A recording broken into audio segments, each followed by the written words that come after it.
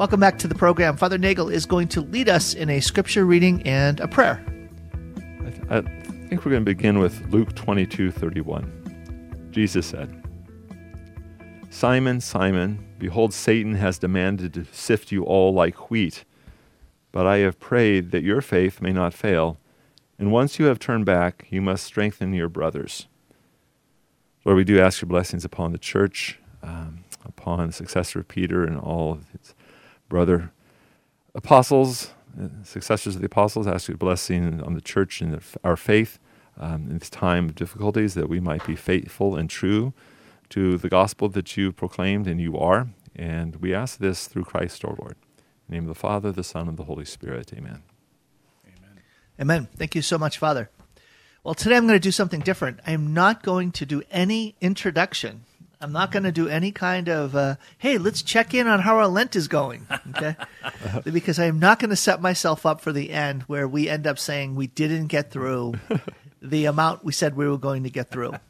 So I did announce, fathers, that we humbly have surrendered the fact that we are not going to get through the introduction and the 10 chapters and epilogue that is approximately 400 pages of pretty dense reading, I would say. Yeah.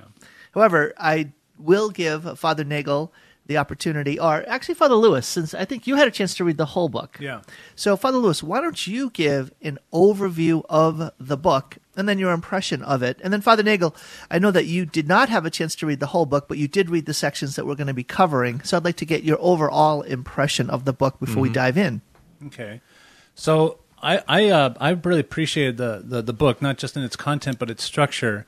So what he's doing, False Mercies, each chapter is titled after like a question. Hell, is it an empty threat? Does faith alone justify?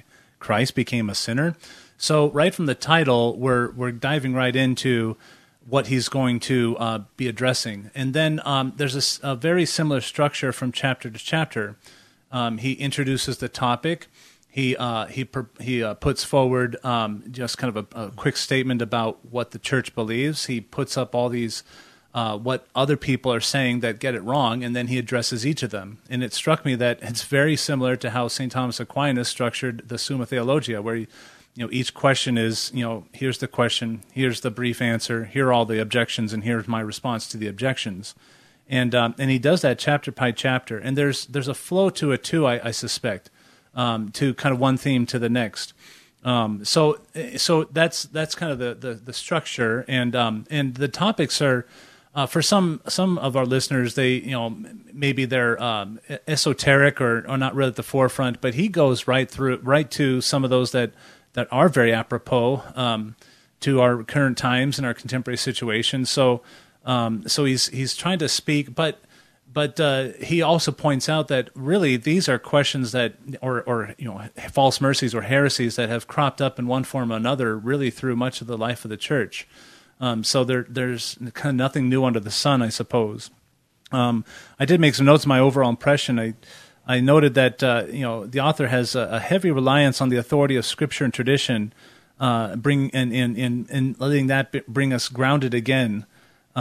That on the one hand that could sound like a criticism, but it's true. He says, look, if we're going to be Catholic, then our highest authorities are Scripture and tradition. Scripture says this, tradition has held this, and so to argue otherwise with fancy rhetoric and all this, we got to go back to. And he says over and over again, he defines clearly, what is papal authority and papal magisterium, what are papal words and what are words of the Pope, and what are rumors about the words of the Pope, for example. He even gets into that. And we've got to keep things, and I think he does that to kind of address the elephant in the room, which is Pope Francis's interesting style of leadership and communication, where he just goes off the cuff. We've got to understand that when he gives an interview on a plane, that does not hold the same magisterial weight as a papal encyclical or a conciliar document. And so he reminds us of that time and time again, that let's keep things in perspective. Right. Or when someone comes out of a meeting with the Pope and said, the Pope said this to me. Right, yeah. And all of a sudden that's being used as a trumpet to say, this is what the teaching of the Catholic Church is now. Yeah, exactly. And he refers to that a couple of times. So he makes it very clear, the author, that Scripture and tradition are primary. They inform our faith. science and reason can add or supplement our understanding, but faith seeks understanding, but faith does not require understanding. So we can use our philosophy, our reason, everything else to unpack what is given to us. But if it starts to veer off and contradict what faith and tradition have always taught us, then we need to set it aside. He has some repeated statements, like I mentioned, to bring us back, like papal words versus words of the Pope, which I found very helpful. Just like, okay, we're getting lost in the weeds here. He brings us back. So anyway, I found also I mentioned the flow. I noted that the first 6 chapters tend to address heresies of faith, but then he proceeds into heresies regarding morality, what marriage is, what human sexuality is all about, these kinds of things. But I found it overall a very systematic outlay to each chapter, very Thomistic, I thought, in its presentation, and dense as it was, I found it very approachable, and therefore I could access it. That's excellent. I've got a lot to say. I'm sitting on my hands, so I'm going to let Father Nagel talk first, and then I'll follow up. So, I thought Father Lewis's summation is really good as well, in lots of ways, covering the whole book as a whole. This was an interesting experience for me reading this book, because it reminded me. Father Lewis mentioned the fact that Pope Francis is kind of the elephant in the room here. I do think that there's a lot to that, and it comes to me that Pope Francis doesn't really have a doctrinal mind. By that, what I mean by that is, and I don't think he has a canonical mind either. I think he would say a pastoral mind. I would say it kind of because I don't like that wording, because it sets the scene. It seems to say that, well, doctrine and canon law aren't pastoral, which is not really the case. But maybe relational, or relationship mind is that. And we do have to have balance here in terms of doctrine, the individual. How can this person hear this? How does the canon law deal with this particular situation? How do I communicate that? When and how do I speak and act? So, and I think Pope Francis has a real concern for that human dimension there of the relationship between him or the clergy or whoever the person is in dialogue with this person. But I think that his style, so to speak, it's the leadership, it's the Pope. So I think that's kind of been the direction of the last 9 years, and whether you intentionally do that or not, I think that's kind of been the way we work, at least sort of. And so when I started reading this book, it's kind of like it reminded me of what it used to be like in some sense in my own life. This is an apologetics book in some ways, and it is Thomistic as well in the way that Father Lewis described. But it was a way of thinking that I hadn't done so much in the last few years as I had previously, certainly as I came into the church, or returned to the church, I should say. This book would have been just the kind of book I would have been reading. This would have been this is what I would have been interested in, this whole idea of truth and how do I know, and levels of authority, which are, again, it's not something that Pope Francis would be looking at in terms of all these different distinctions, but it's true and it's important. So I think you can have imbalances in different ways in terms of canonical, doctrinal, relational things, and so I think we go back and forth, and this book kind of brought me back in some ways to thinking doctrinally about issues and saying, oh yeah, this is nothing. There's nothing in this book actually that was particularly new to me, including the authority structures and Ludwig Ock and Denzinger and all these other manuals and things. But it was a reminder for me, and so in some ways it was kind of refreshing. You might not think, doctrine and those kind of manuals are refreshing, but there was a clarity of thought here that is the doctrinal components contribution to faith. And so again, for me, it was kind of a reminder, kind of a take me back to another way of thinking. So I have now 3 points I want to share. I'm going to be very systematic in my sharing in response to what fathers you have said. The first was, let's start with the Pope Francis element here. The title "False Mercy." It definitely is a nod to the concept of mercy as a principal theme in Pope Francis, and I want to link that to what you shared.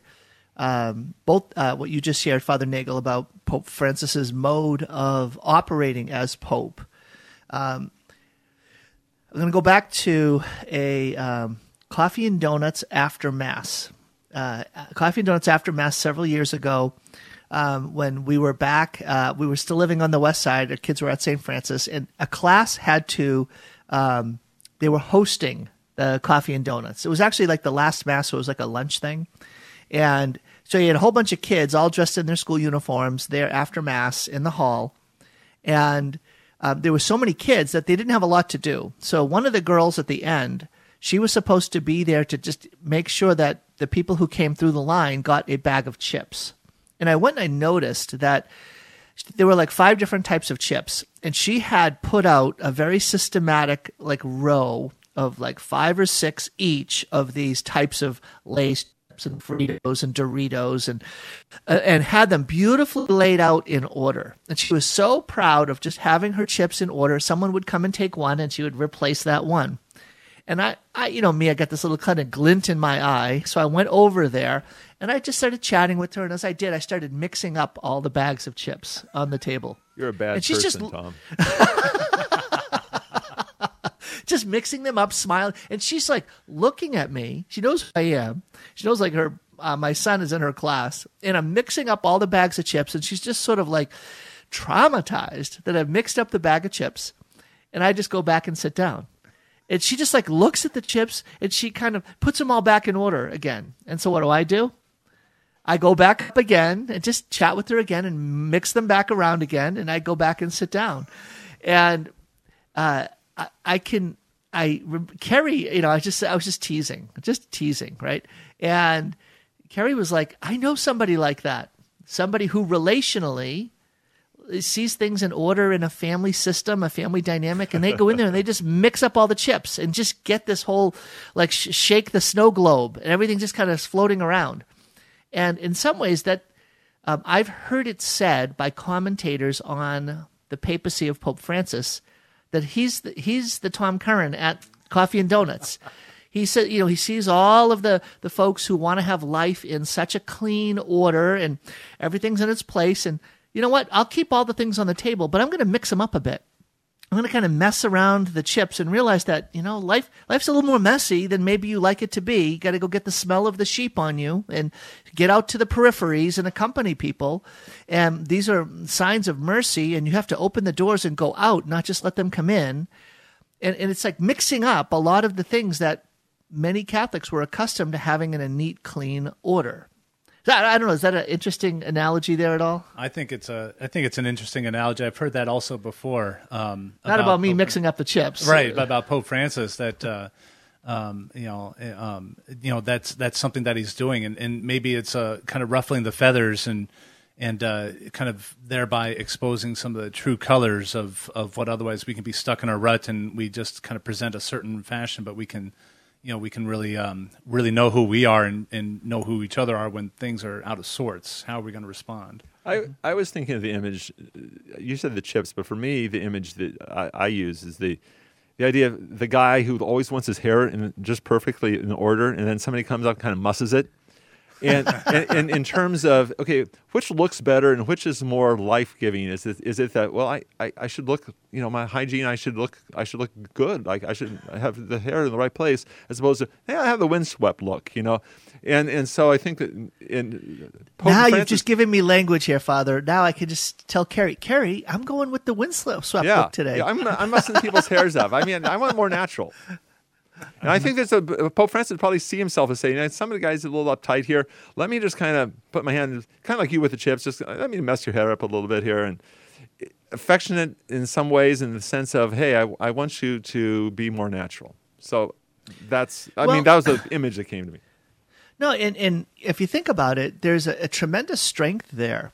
Like I honestly, can't we all admit when we read some of the early doctrinal writings, like the early encyclicals and addresses of Pope Francis, I think the one word that came out was refreshing. It was so refreshing to read this personal sharing, and these emphases seemed to open up new inspirations and new senses, new energies to take action that was not highlighted so clearly through the more through the approach that was maybe more formal, doctrinal, traditional, conservative, maybe canonically precise, but didn't necessarily lead to that same sense of, wow, this is so fresh and refreshing. Yeah. So anyways, it's an interesting point. Okay, my second, by the way, since I know Dr. Christopher Malloy, the author of the book False Mercy we're talking about today, that wasn't the original title for the book. His original title was Against Recent Heresies. He was playing it off of St. Irenaeus of Lyon, the Against Heresies, the 3rd century writing. And so he was trying to update that idea that heresies matter. Like distorted truths have an impact.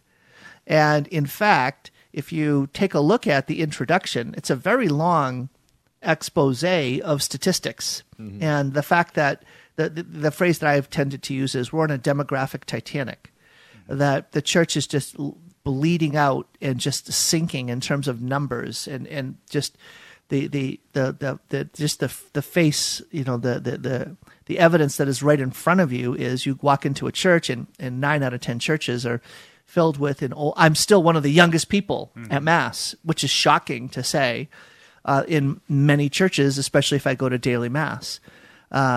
And so we have in some ways bled out an entire generation of young people in that younger generation.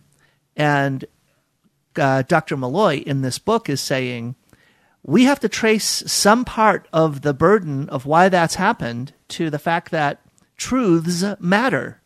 What we believe really matters. Ideas have consequences. And so if we can trace back some of the ideas that have gone astray, we'll see that the negative impacts run downstream to the loss of faith of an entire generation of Catholics.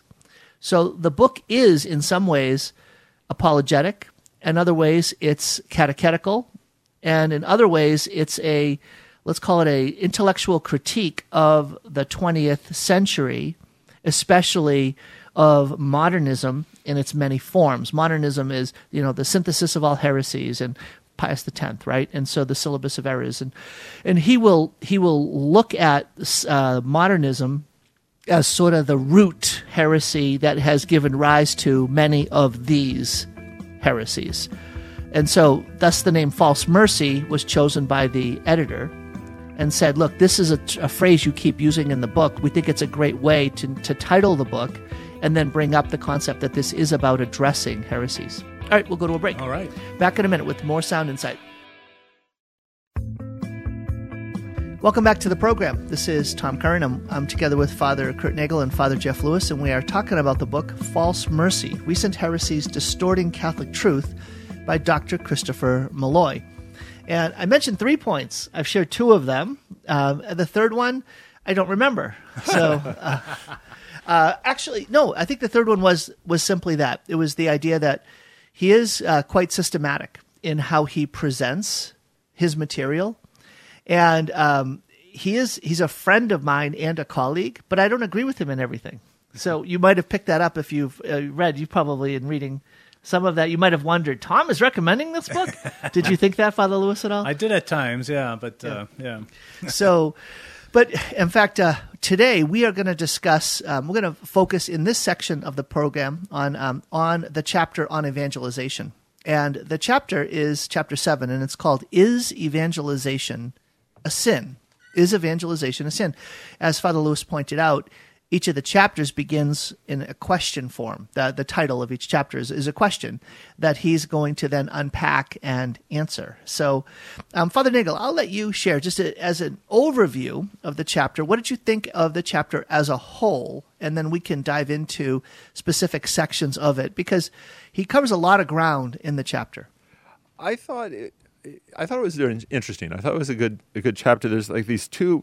He deals with the whole what he calls political correctness movement. That's kind of dated. Sort of like the woke movement or something like that might be, but it's hard to get a hold of that very ideology is so amorphous that it's hard to label. And then the discomfort with self-love and with love as one's own community, which they're actually related. One flows from the other. But I think it's very topical in terms of certainly in the United States, as terms of what's keeping us from sharing our faith with others. And so I think that I thought it was really quite good. He does come. The reason this is particular an issue is that Pope Francis does have the ways in which he's made comments and language proselytizing as far as as opposed to evangelizing, and Molloy takes that up, and I think that's a good part of the chapter. But then he does give I thought a really good summary of the whole idea of what about those people do you have to be Catholic to be saved? And I thought he gave a pretty good summary of the Catholic doctrine of evangelization. So I thought it was useful in terms of the catechetical piece as well. So I thought as a whole it addressed the problem, not all of them, but some important problems or obstacles to evangelization for us, why it's an issue specifically in terms of recent comments, and then presenting I thought a pretty balanced understanding of how we really should go about it. So I thought it was good. Father Lewis. Yeah, I thought it was good too. And again, like the structure of his chapters, first he's going to address, like you say, Father Nagel, the PC movement, and related to that, he's going to address what he calls the widespread discomfort with self-love and love of one's own community, and this idea of shame, like I'm Catholic, but by the way, don't hold that against me. Like we're ashamed of that or something like that, and we're ashamed of proclaiming the gospel. And he starts one of the interesting he starts getting into this. I labeled it this participation trophy. Well, he calls it too. He says this. All right, before you dive into the details, I'm looking for overview. Okay, because I've got an overview comment. And maybe let me. Sometimes you guys, I try to make you fathers guess the question I have in my head. Okay, so I'm going to stop making you guess the question I have in my head, and that is this title of the chapter the best way to tackle the topic, the real issue at hand? Because I would say that the real issue at hand is not, is evangelization a sin, but rather, why don't we evangelize? Or why don't we evangelize more? Mm-hmm. I think that's a better question. And honestly, go ahead, Father. I think that the title comes from the Pope Francis comments. I get it. That's where he's coming from. But I agree with you in terms of what the real issue is and really what most of the chapter's about. It's really what's keeping us from evangelizing. Yeah. And that for me is like, it's like more pertinent. Right. Because this is something I mentioned this on Sound Insight recently, and it's the doorway through which you enter a space impacts what you're going to see or appreciate or emphasize about that space. If you go in through the garage door versus the basement door, through the front or versus the front door, or you climb through a window, you're going to get a first impression that's different. You're going to have an emphasis that's different. The same is true with regards to topics, themes, theological issues. So if we said the issue is evangelization, you can come through various doorways to address that issue. The issue evangelization means to proclaim good news, to announce the gospel of Jesus Christ is the work of evangelizing. And so when we think about the pressing issue of evangelization today, because it's the reason for being of the church, it's the essential mission of the church, it's what we are here to do, is to evangelize, then the question is, are we doing it? And if we're not, why aren't we doing it? And so I think that it really matters, because you're only going to highlight, you may end up with a less than thorough, complete, or even you might miss out on the essence of what really is at work with regards to the question we're talking about, right? So is evangelization a sin? It's almost easy to simply say, well, of course it isn't. And that comment we can kind of brush away and move forward. But the question, why don't we evangelize? It really opens up, I think, a fruitful topic of conversation. Mm-hmm. So that was for me, like right at the beginning, if I had to present a critique, it is what we're going to get from the chapter is in some ways shunted into a narrower trail that I would want, because of the question that's used as the entry point for the topic at hand. Okay.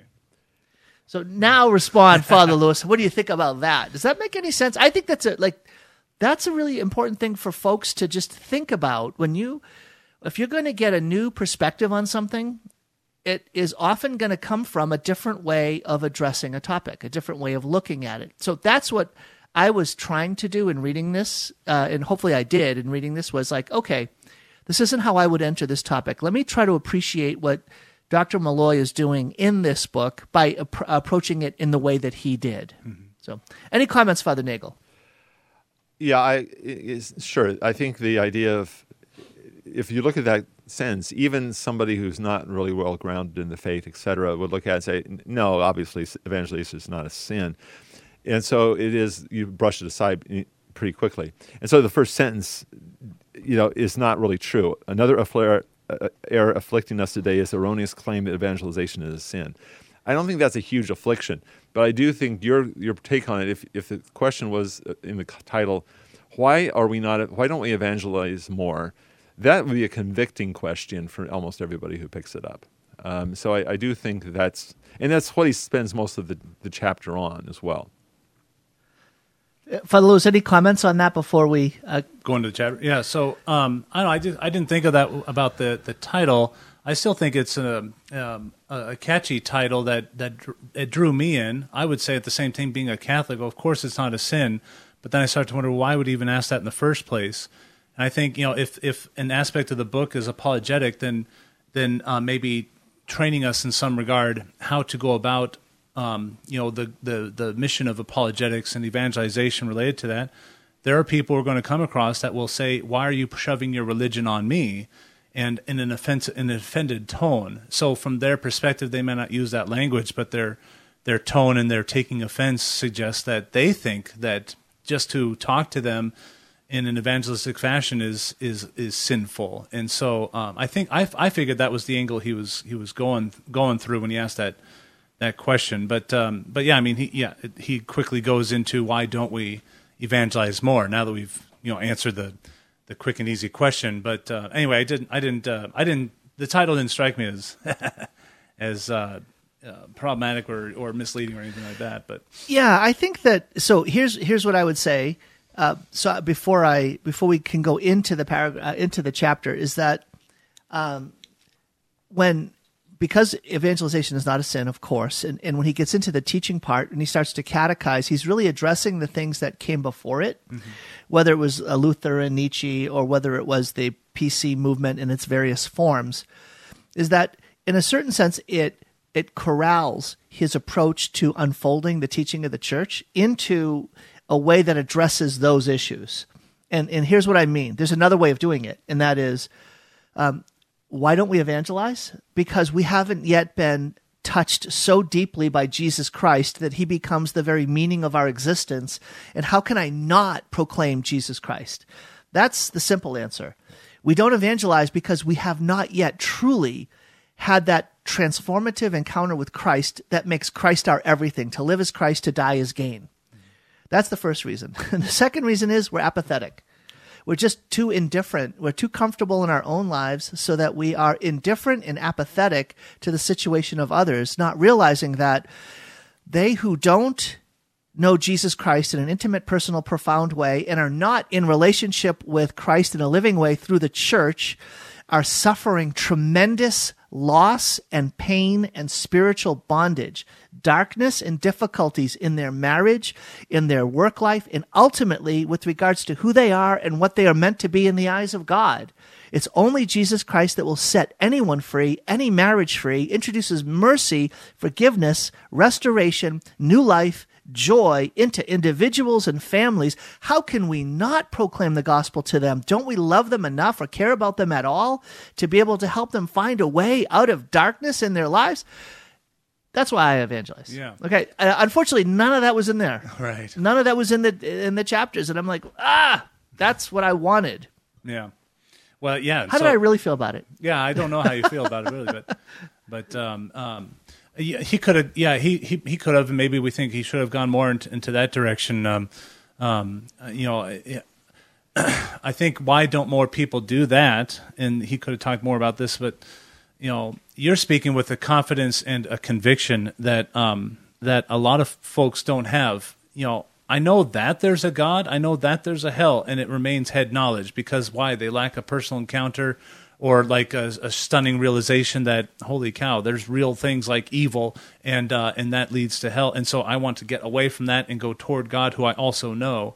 And so maybe being too comfortable and apathetic, an aspect of that, or a rotten fruit of that, is because we're so comfortable, why should I bother myself to have an encounter with God? Things are pretty good right where I am. And so, anyway, that's one response I have. I would say, Tom, everything you said is true. No, your number 2 flows from number 1, and there's not number 1. That being said, I think that's not the book he wanted to write. This is a very intellectual book, I felt. And so this is where, again, the balance, I use the doctrinal versus the relational, and that may be a wrong word.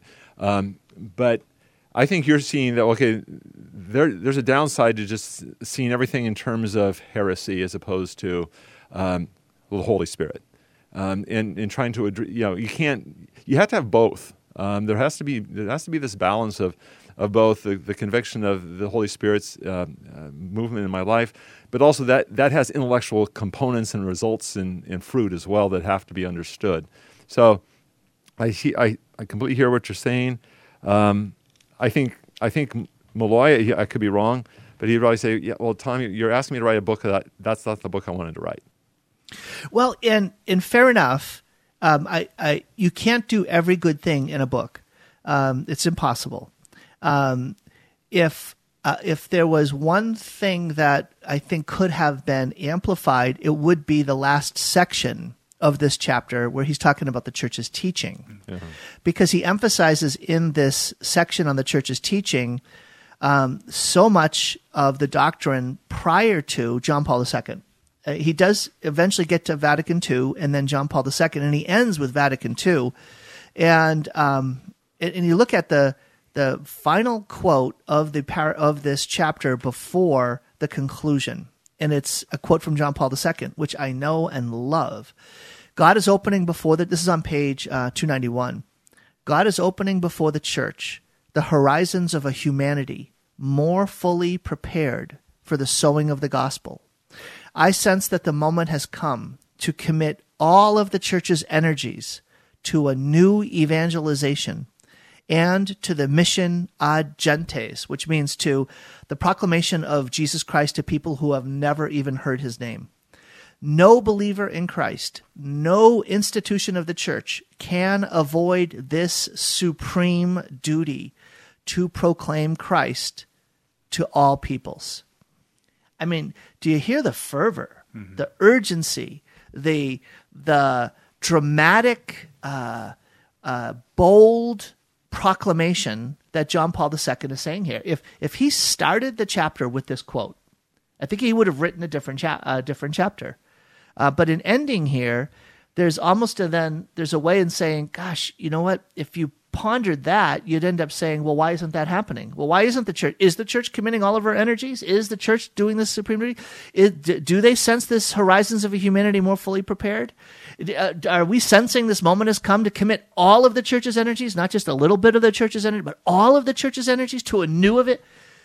If we began there, then all of a sudden it would be like, well, if that's not happening, it's because, well, we don't realize it and we're indifferent to it. We're not equipped. We don't feel comfortable. We don't feel confident. Well, how do we start addressing those things? So I think that he does eventually get there at the very, very end, but then doesn't unpack it. It's sort of like that was sort of the cherry on top of the chapter when I think it should have been the foundation at the base.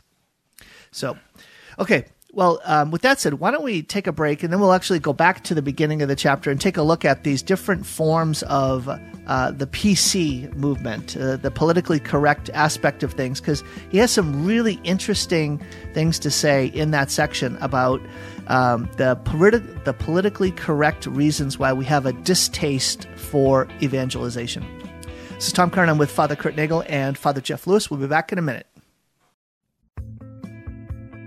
Welcome back to the program. This is a Sacred Heart Radio Book Club edition of Sound Insight, and we are discussing the book False Mercy by Dr. Christopher Malloy, Recent Heresies Distorting Catholic Truth, published by Sophia Press. And we are talking about the chapter, Is Evangelization a Sin? And at the beginning of the chapter, he identifies these occasional causes for the current confusion about evangelization. And in the first one, he spends, I think, probably the majority of the chapter unfolding these different forms of the political correctness and the politically correct movement. And Father Lewis, you were ready to jump in before I so rudely interrupted you and proclaimed Jesus Christ on the program. That was a joke, Father. You mercifully but it wasn't a stalled false me. mercy. It wasn't a false mercy. But no, go ahead and why don't you let our folks that are listening to the program hear a little bit more about what is he talking about when he says that there's this sense of political correctness today and that there is a connection between the remnants of what's going on at the base of political correctness and the gospel of Jesus Christ. Mm-hmm. You know, when he introduces the phrase political correctness movement, he follows at which forbids anyone to claim to have a truth that objectively obliges others. And then when he starts to unpack it, one of the first things that stuck out to me is one of the examples. And, there's this tendency for the PC movement to conflate the dignity of the human person, which is innate in all of us and God-given, with moral excellence. That's how he puts it. Above all, the movement conflates the dignity of the individual with moral excellence, meaning that what I do must be good because I am good, okay, in like all things. He goes to talk about how, that's just fundamentally not true. Someone born with a limp, is impeded in the person's ability to walk and move. So what that person is doing is not as good as it could be. The person is still full of dignity, that's true. And yet what this person does, there's an injury there that needs doing. So he used as an example to say this is true in the moral realm as well. And where I was looking at after that was because we've conflate the two, you're a good person, therefore all that you do is good. We can't stand the thought of someone being first place, second place, third place, because now you're laying down, this objective truth in terms of competition. So we get the rise of participation trophies. Whatever happened to, what did he say? Whatever happened to ice cream bars after the game or something like that. And so, it's true. It was cupcakes, by the way. Oh, cupcakes. It was cupcakes, yeah. Whatever. Yeah, let's just have that. But if there's... And so therefore, evangelization is a sin from that perspective because I'm trying to convince you by evangelizing to you that there is a better way. There's a better way to your marriage. There's a better way to being in relationship with others. There's a better way of living life than you're currently living. And the key is faith in Jesus Christ. And let me show you how.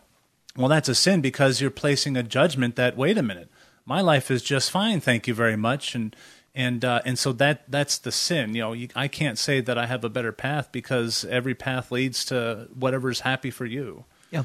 Father Nagel, you want to pick up on that? Well, I actually underlined that same quote that Father Lewis started with, and I thought it was a really good. I thought that was an interesting point for me. He said, uniqueness equals moral excellence. My own uniqueness is my moral excellence. That's another way I think another way of phrasing that today would be diversity. Diversity equals moral excellence. I think that in and of itself is good, which is, again, I don't think a logical statement. But I would, on page 268, the second paragraph from the bottom, there's this idea, we must replace PC with the truth of human dignity. So, and I think just to sort of back off that, human dignity is the entrance way and the strength of the political correctness, the woke movement, whatever you want to call it. They're dealing with in approaching. You mentioned a door through. How do you enter? There is something of the gospel here. It's just a mistaken understanding. But the idea of the human dignity is there, but it's just they've got it wrong. First, there is the dignity of being an individual human, a person. This is our ontological uniqueness. Second, there is the dignity of being a good human being. And so this idea of there's some sort of exterior standard or teleological goal to reach is something, as Father Lewis says, this is not going to cut it today because, again, it's judging.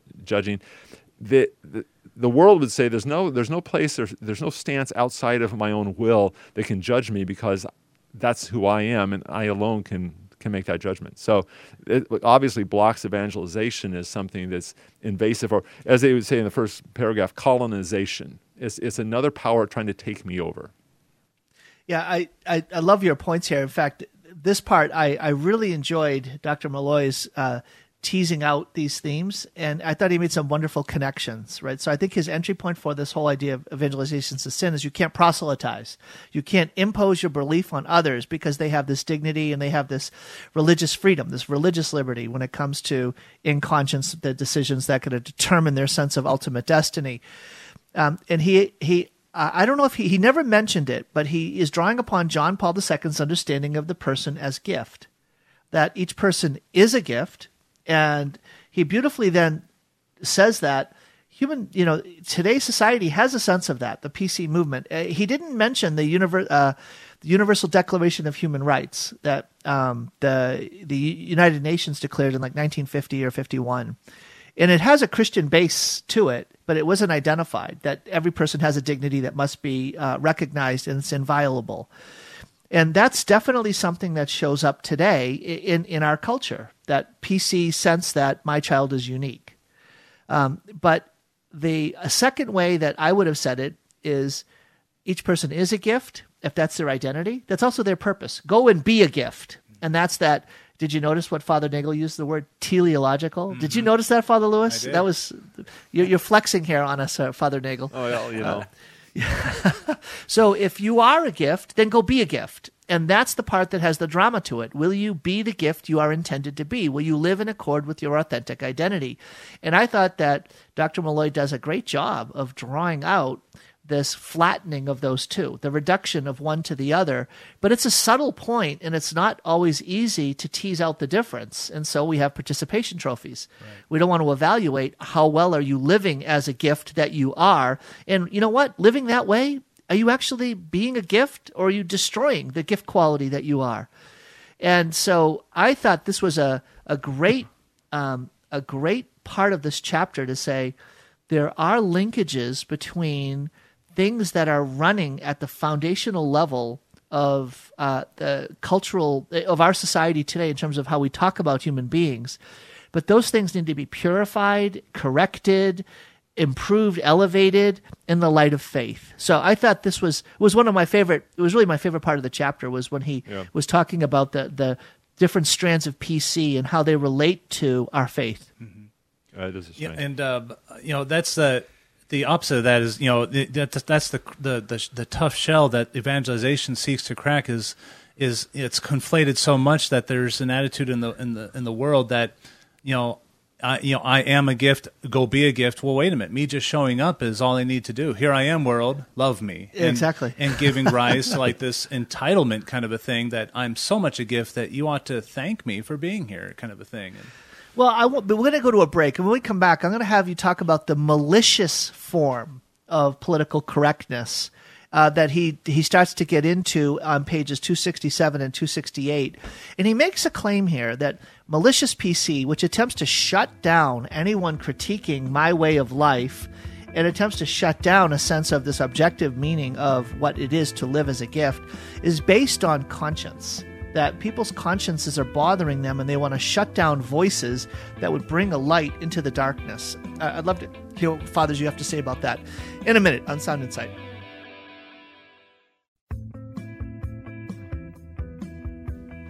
Welcome back to the program. This is Tom Kernan, the Sacred Heart Radio Book Club edition of Sound Insight. We are discussing the book False Mercy by Dr. Christopher Malloy, Malloy, Sophia Institute Press, if you'd like to get this book on recent heresies distorting Catholic truth. And there's an introduction in 10 chapters. It's 400 pages long, and we're covering the entire book in the court. No, we're not. In fact, we're not even getting through the one chapter. We said we were going to get through 2 chapters, and I don't think we're getting even through the 1 chapter. So let's talk about the malicious form of PC and the sense that, quite simply, conscience is bothering those who prop up immoral ways of living with ideology. In the end, the PC movement is not a movement of love. It's not sympathy for those who sin out of weakness. It is rather distaste for God and man. I wondered about that.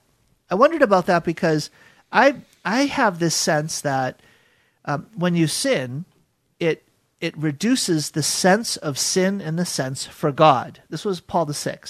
That the sense of sin diminishes our sense of God. And so conscience can become quieted.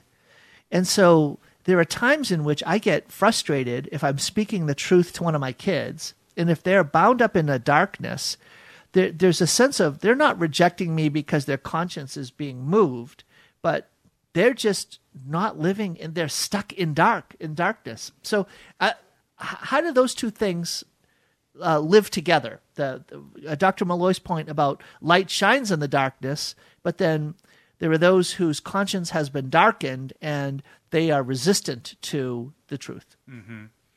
Well, and so resistant to the truth, it's not enough to just, what are those popular bumper stickers we see, coexist, right? And made of the different religious symbols. And well, if the people with those bumper stickers would actually live that and leave us alone, then maybe we could. But not only are they resistant to the light that's trying to shine in the darkness, but they'll strive to put that light out. It made me think. We're recording this on Friday. The first reading from Mass today is, "Let us beset the just one, because he is obnoxious to us. He sets himself against our doings." Just the fact that the just one is there in their orbit is enough to set them over the edge and say, "We got to get him." It doesn't mention anything about the just one trying to correct them in their ways, but he's going to just do what he's going to. You do you over here. And that's not enough. And this is where the malicious form of PC comes in. It's like, it's not enough that you have light and just let us be in the darkness, but, you're over there. We're going to go get you. You ought to be in the darkness too. And it's a counterattack kind of thing. So I think that's one aspect of, how the two merge. Tommy, I think you asked a pretty interesting question there. Is it, where is this cancellation culture? How, whatever the malicious attempt to suppress, again, the Christian perspective is, where's that coming from? Is it a bad conscience trying to defend itself? I think maybe in some, so I'm sure it's not a black and white either or completely, but I honestly think that's almost giving too much credit to the remnants of a Christian ideology in our culture. I think it's probably more likely for the people who are most likely to actually act in an aggressive or a sort of a persecuting way. I think the woke movement, that whole critical theory, that's an ideology of its own, with a religious intensity of seeking the good. Now, I wouldn't agree necessarily that it's always good, but I think there's a competing ideology out there that I think that's where they're saying you guys are undermining the good, not us. My conscience requires me to do this. It's not my conscience is not suppressing this and making. I actually believe this, and you are a hater or a bigot. Yeah, thank you. You said it better than I did, and it's that.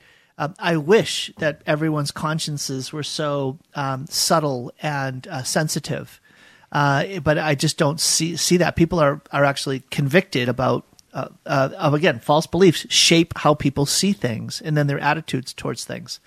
Well, we have about 5 minutes left, and there's a whole section in here about hatred and correcting hatred for self-love and this different forms of love.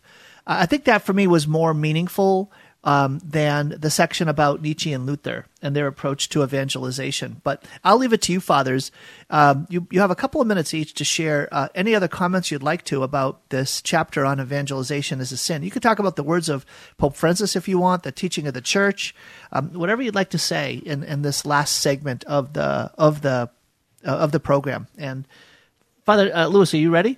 Yeah, okay. I mean, there was a clause in kind of a section in this chapter toward the end of this section. It's on page 276, going to 277. That struck out to me, and he presents the problem, and he goes to the solution. The solution is not that complicated. The answer to this, to how do we answer this hatred of self-love? The answer is that there is a genuine self-love deep in human nature. Noble aspirations for the true, the good, and the beautiful are to be celebrated. The desire for happiness is a fundamental root of human morality. Therefore, defending the truth and human nature, loving the good, affirming beauty are harmonious with and necessary for a Christian life. And I think he presents that in response to among other things to Luther, that there's he picks up on what Luther lays down throughout many of his chapters. But a fundamental heresy of Luther is that we are so bad that even thinking that we're doing something that's good, we're doing it for a good reason, is itself sinful, because I'm not yet purified in my complete hatred of self. It's not for pure love of God. I'm doing this because I feel a little good that I did it for the glory of God. And therefore, it is wholly sinful because there was a little bit of, I felt a sense of reward out of it. So he's trying to address that no, that's a good thing too. That's God giving us a little bit of a grace and a good that we were able to do this, and that's a gift. Yeah, that's a beautiful part of the chapter. Mm-hmm. Yes. Father Nagel, you have 2 minutes. What would you want to share in the last 2 minutes about this chapter? I would just say the other piece of the self-love thing, we see this, if you don't think this is true, we see it in terms of assuming on many and powerful, that America is mostly bad. The Western civilization is corrupt and destructive and violent. The Catholic Church is a sinful, bureaucratic institution. There's elements of truth to those because we're fallen human beings. But I think the Ukrainian, give me a little break here, but I think the Ukrainian war is sort of checking on this. Here's a country. Is it possible to be an imperfect but nevertheless virtuous country, or church, or civilization? So I think that this section, self-love, the hatred of self-love, it connects with this first part about PC. The whole ideology is there, but there is a way to react against this. So I just found that very important and convicting too. Well, and just to end on that point, one of the things that this shows the gift of scholarship. Like Dr. Malloy did a lot of research, not only into like PC culture and the concept of self-hatred and self-love, but he then traces it back through Luther and Nietzsche and how they have manifested, these ideas get sown into cultures and they give rise to ways of looking at things and living.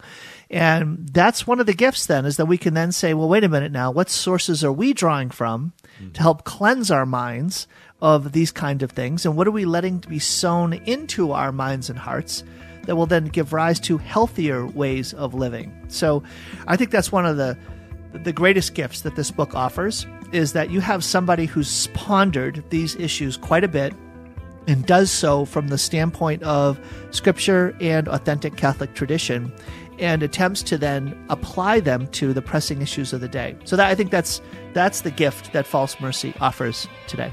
Well, Fathers, thank you so much for being with me, taking time, and join me tomorrow for more Sound and Sight. God bless your day.